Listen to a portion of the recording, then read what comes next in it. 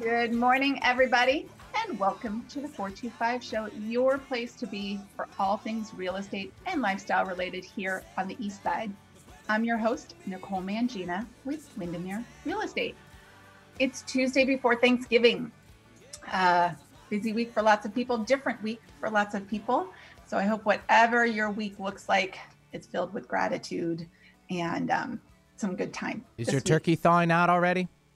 You know, I I got told you. I'm a vegetarian, which means I usually mess it up. So it'd be pretty bad. tofurkey. Yeah, so I actually order the turkey pre-cooked and pre-sliced and everything Cool. from somewhere else. I'm just going to go pick it up tomorrow, and then I heat it up on Thursday, and everybody's much happier. So someone else thought it for you. Right, Yeah. right. That's okay. Hey, job gets done no matter what. Yeah. So the turkey will be awesome. Nice. Thanks to not me. Do you have a special dish that you usually make yourself or that you request every holiday or year? Yeah, you know, my mom always makes this cranberry sauce that to me, like, that's my dish. It's not Thanksgiving without cranberry sauce. Right. And it's funny, it's a little different than normal cranberry sauces. And, you know, when we would do the big Thanksgiving with my husband's family, I would watch people take some. I'm like, you're not going to like it. You're just trying to be polite. Like, just leave it because I want the leftovers. Oh, you're one of those. You like the leftovers more than anything. I love Thanksgiving leftovers. Like yeah. mashed potatoes and cranberry sauce are my favorite things of all time. They're the best. I'm a sweet potato guy. Like, not too many in my family do. So I actually make my own little dish, like even smaller than like the 8x8, like even a little, like barely baby casserole dish. And I serve it up, and it's usually like one other scoop is like taken out. And I'm like, good, more for me when I come home too. Exactly. Yep. And so while we're on that, let's introduce our guest today. We'll find out her favorite Thanksgiving stuff. Yay. We've got Haley Shapley with us, the author of Strong Like Her. She's an author. She's got an amazing book, and we're going to dive into all that. But first, apparently, we need to know what your favorite Thanksgiving food is. It's not Thanksgiving without what? Mashed potatoes. Oh, for sure. yeah. Oh, and do you make your own mashed potatoes? I do sometimes, yes. When my whole family's together. I probably won't make them this year because I don't need a whole vat of mashed potatoes, but You say that now. yeah, that's true. I'll probably change my mind come Boom. Thursday. Potatoes are the best. Yeah, and like they're just perfect reheated. You can just keep eating them. So Yeah, I see. Yeah. I think you should. You make a little batch. That's awesome. When I get stressed because I don't cook a lot, I have a recipe for everything.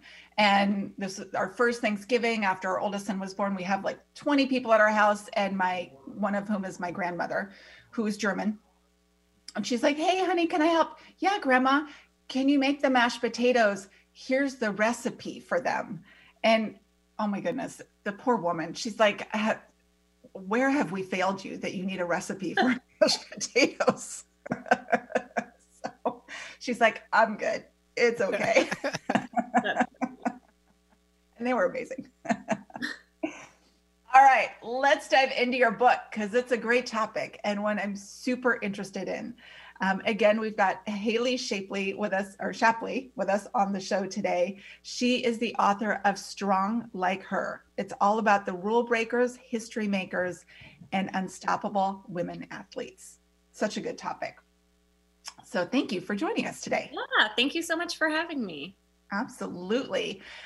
You are a writer by trade, and this is your first book that you published, correct? Correct. What inspired you to write this book? I had a few different inspirations. I started strength training a few years ago, and I felt like everywhere I looked, I was seeing women lifting weights and getting involved in sports like powerlifting and CrossFit and American Ninja Warrior. And I wanted to know how that had evolved and whether there were other points in history where women were really pursuing physical strength. So I started to read a lot about the history of fitness. And in those books, there was very little content about women. I knew that there had to be interesting stories of women pushing their athletic potential since the beginning of time. So I set out to kind of uncover and tell those stories. I love it. That's great. I mean, this whole topic fascinates me. A, being a woman, B, being somebody who's into athletics and working out. And then, you have even some notes on your website about just thoughts about women and the way people used to view women, that, we're the weaker sex and can't really do much of anything. And yet we've been having children since the beginning of time. Right. The majority of that unaided, without medication or drugs. Yes. No, it's amazing how much women's bodies have been, like, misinformation about them have been used to keep them out of athletics, when women are incredibly capable of doing amazing things like giving birth. But we see from an early era, there are just a lot of myths about what women are capable of. When women first started riding bicycles in the late 1800s, they were told that it could cause collapsed uteruses and contracted vaginas, and no one seemed to be worrying about the men and what might happen to them. So it's interesting, and we see those types of ideas actually permeating into modern day more than you might imagine, with just people thinking that women are weak. And I started training for a bodybuilding show a couple of years ago, which is what really kind of inspired me to do the book. And a lot of people would say, like, don't get hurt, don't lift too heavy. And so there's still a lot of concern about how women use their bodies. Interesting. You mentioned the bicycle thing. That's pretty funny if you really think about it. What are some of the other things that you found to be so interesting and just kind of mind-blowing? The whole book is filled, honestly, with, like, really interesting tidbits that I found. And I pulled all of those out of history. So I did a ton of reading in order to find the things that I thought would resonate with people.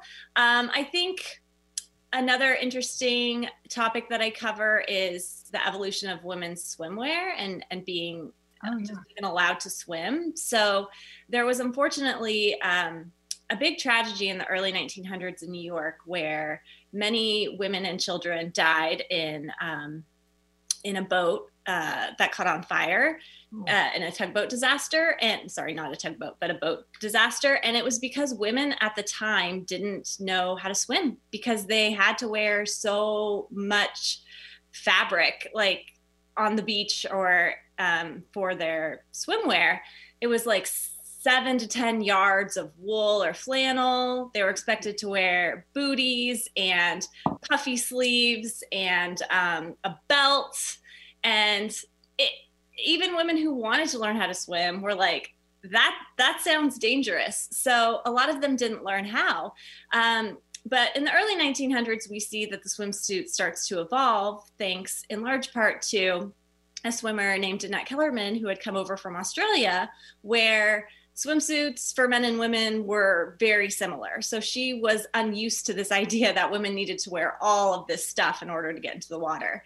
And as she starts revolutionizing the swimsuit to look more like what it looks like today, to be form-fitting and buoyant and all of that, there's a lot of reaction from people who don't want that to happen. And so one of the fun facts, I think, is they used to have these beach tailors who would be on the beach, and they would have, like, a sewing kit with them, and they would create a longer skirt or sew up a little hole in the arm so you weren't showing as much skin on the spot, in order to keep everyone on the beach in check. And by everyone, I mean mostly women. They were trying to regulate their outfits on the beach. So that was an interesting thing I learned that I didn't. That's fascinating. Yeah.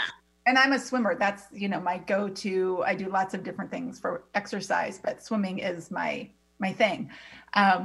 So yeah, you would have to be an Olympic swimmer just to probably keep your head above water.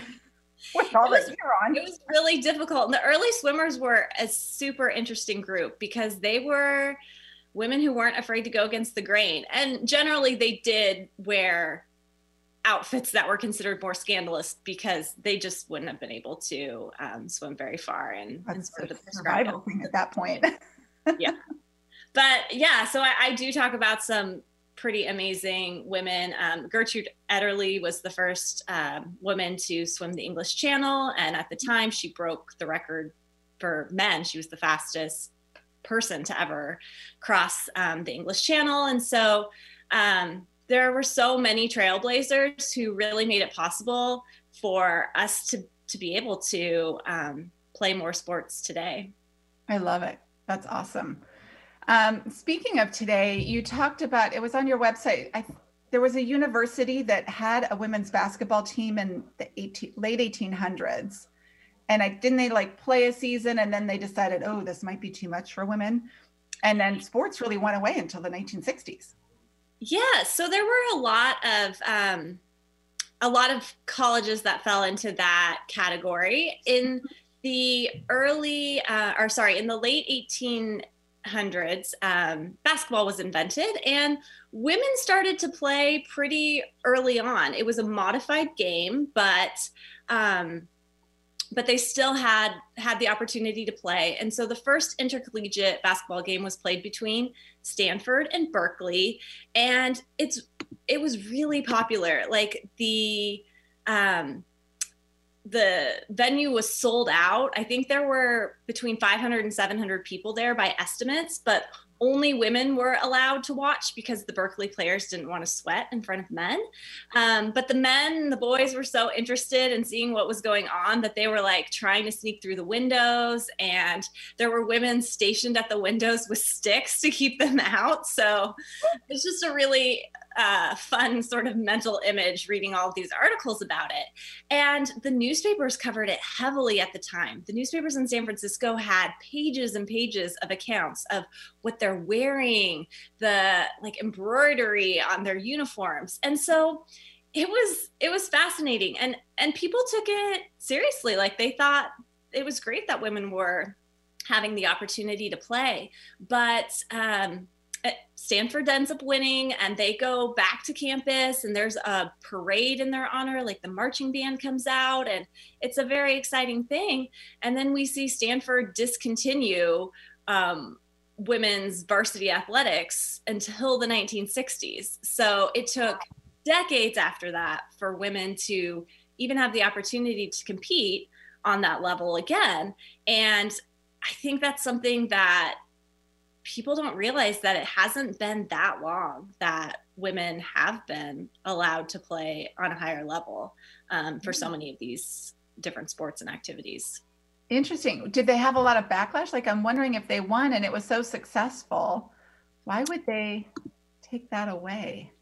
Yeah, well, there was this idea that it wasn't how women should be spending their time, that they should maybe a possible threat, early on threat, as far as like the dominance between the male female. Probably.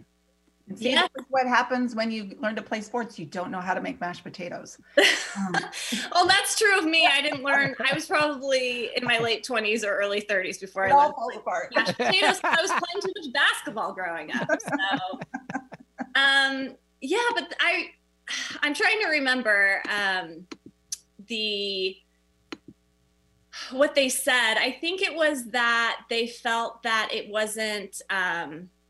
That it was getting in the way. Oh, I remember. It was came with too high a risk of corrupting the souls of young women playing competitive sports. So the school administrators felt like it was causing unpleasant publicity, and they cited health concerns, and felt that it just wasn't an appropriate activity. But men's sports, of course, continued. So definitely interesting how it could corrupt women and not men. And the women's game too was different. It was, you couldn't steal the ball. You weren't supposed to guard nearly as aggressively as in the men's game. And women didn't start playing a regular 5-on-5 game until the 1970s. So, interesting.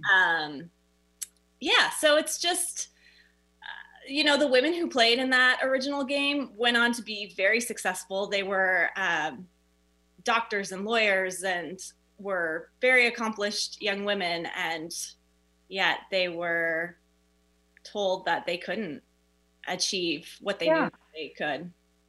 Well, because they were not competing for husbands anymore. But right. That's a whole other topic. but perhaps. And that's amazing to realize that Title IX was just in the 60s. The 70s.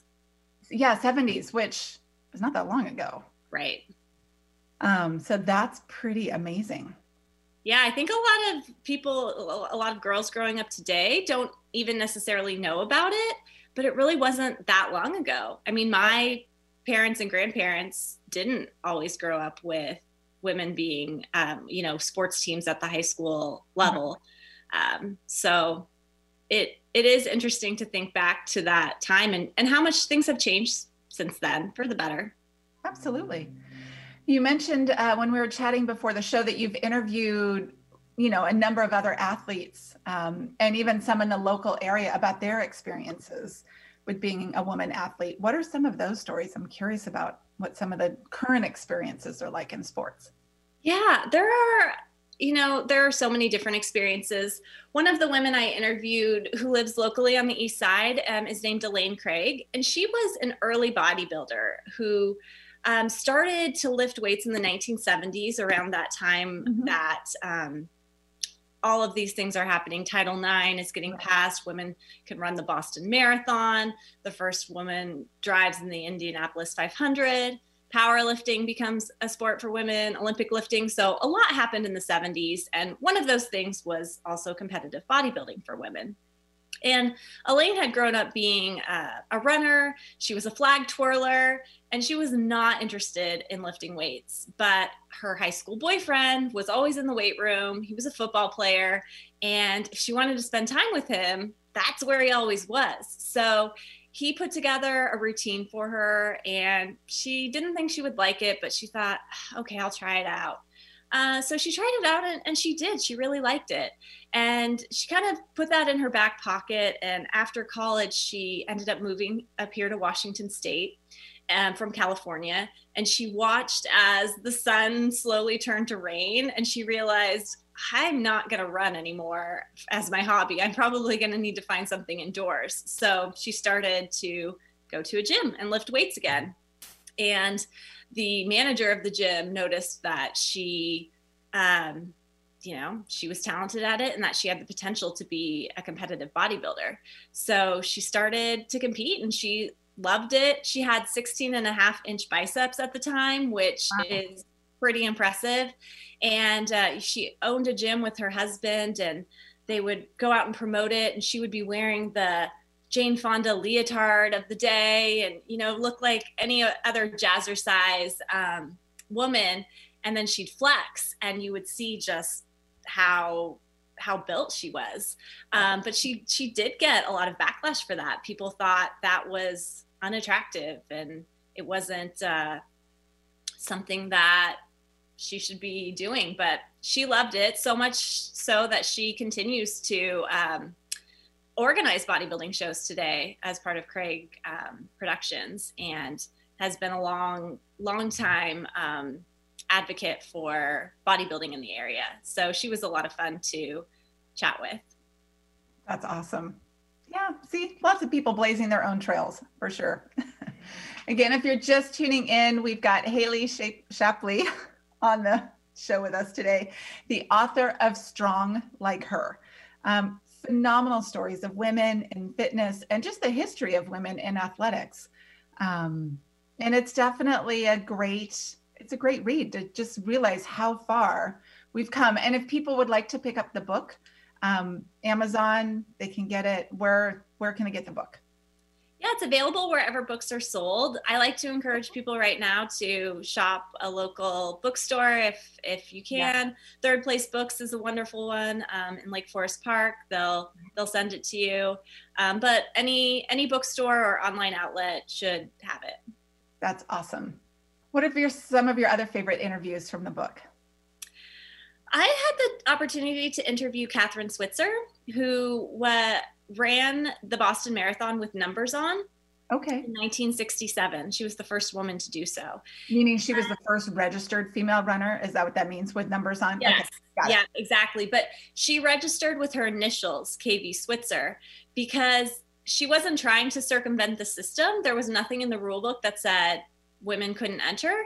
And KV was what she used as her byline. She was a sports journalist in high school and college. And so she started to run, and somewhere around the 4-mile mark, race officials noticed that there was a woman running, and they tried to push her off the course and to rip the numbers off the back of her. No way. And this turned into a really iconic series of photos that I reprint in the book.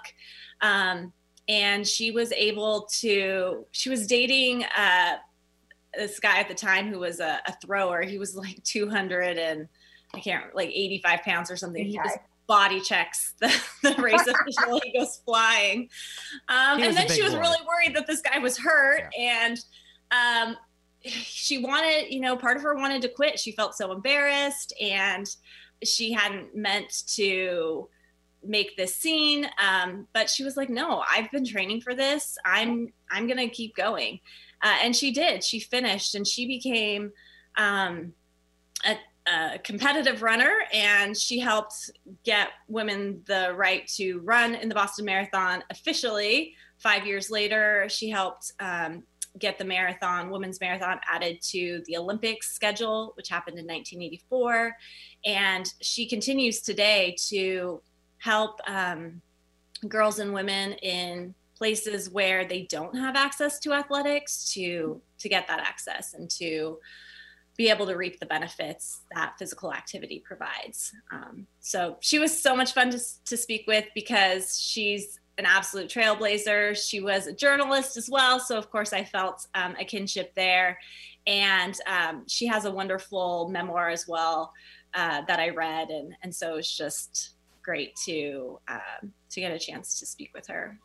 Yeah, I love it. I think, and I think it's such a timely thing to have this book out now, especially as, we're all hunkered down at home with everything that's going on. And it's been a big topic of discussion of just how much physical activity impacts mental health, and how good it is on so many levels, whether it's, a walk or running a marathon or power, there's a whole continuum of physical activity, and just how important and helpful that is over and above what it does for your body, just, kind of our whole attitudes and everything else. And to realize that wasn't, just wasn't part of people's thought processes. I know one of your things on your website, it's like there was a gal maybe in Boston who wanted to just walk for every 15 minutes or something like that. And they were pretty sure that was way too taxing for her. Yes, that's Madame Anderson. She was a pedestrian. And in the 1870s, pedestrianism was a very popular sport in the US.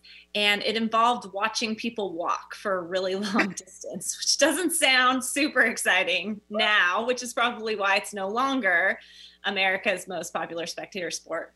But she got her start over in the UK, where it was a very popular sport, and she wanted to bring it over to the US. And so she tried to do her walking match at Madison Square Garden, and the owner was like, no woman can accomplish this, certainly not you can't do it here. So she had to go to a smaller venue in Brooklyn, and her goal was to walk 2,700 quarter miles in 2,700 quarter hours, which took almost a month. And the amazing thing about that is there's almost no rest. There's almost no sleep, because she would walk the quarter mile, which might take 3 or 4 minutes. And then she would have the rest of that 15-minute block to rest. But that was it. When the next 15-minute block started, she was up and walking on the track again. So you're talking, no more than 10 minutes of sleep at a time for a month. Yeah. Oh, so that's a weird sport. It is a weird sport. You have to be a polyphasic sleeper, which means you can sleep in short chunks instead of the 8 to 9 hours a night I need. But what she was really hoping to do was to show women what they were capable of, because at the time, a lot of people didn't think that walking, they thought that was too much strain for women, that they really needed to save their energy for things like childbirth and raising their children. And they didn't think energy was a renewable resource. So they thought if you squandered it on something trivial like walking, that you wouldn't have it. You wouldn't have it when you really needed it for your wifely and motherly duties. So Ada really wanted to show women that they were capable of so much more than they thought. And they might not want to walk as far as she did, which wasn't that fun at the time because they didn't have great footwear, and that's just not super fun anyway. But that maybe they could walk around the block, you know, maybe they could get exercise on a level that suited them. So she was very inspirational. That's amazing. Yeah, that just, I'm like, couldn't you do a couple in a row and then maybe sleep for a whole hour? Right. That would have definitely been easier.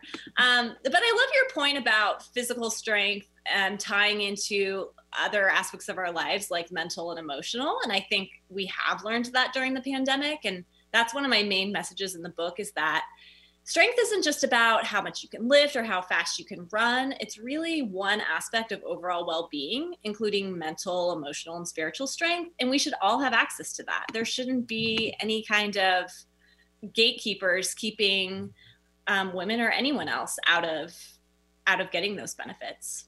Absolutely. Firmly believe that, for sure. Thank you so much for joining us on the show today. It's been, I love all of your stories. They're just, it's amazing.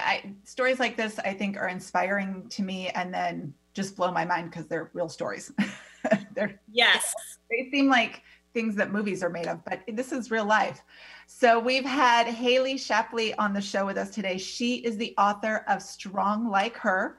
You can get it on Amazon, any local bookseller. It is a phenomenal read. Might make a good Christmas gift for somebody as well, if there's somebody on your list that you're not sure who to buy for. Definitely worth a read. Phenomenal story. So thank you for joining us today, Haley. I really, really appreciate it. Yeah, thank you so much for having me, and happy Thanksgiving. Yeah, you too. Happy Thanksgiving, everybody, whatever that may look like. Good season to eat extra pie, because nobody knows. So have a great week, and we will see you next Tuesday. Bye.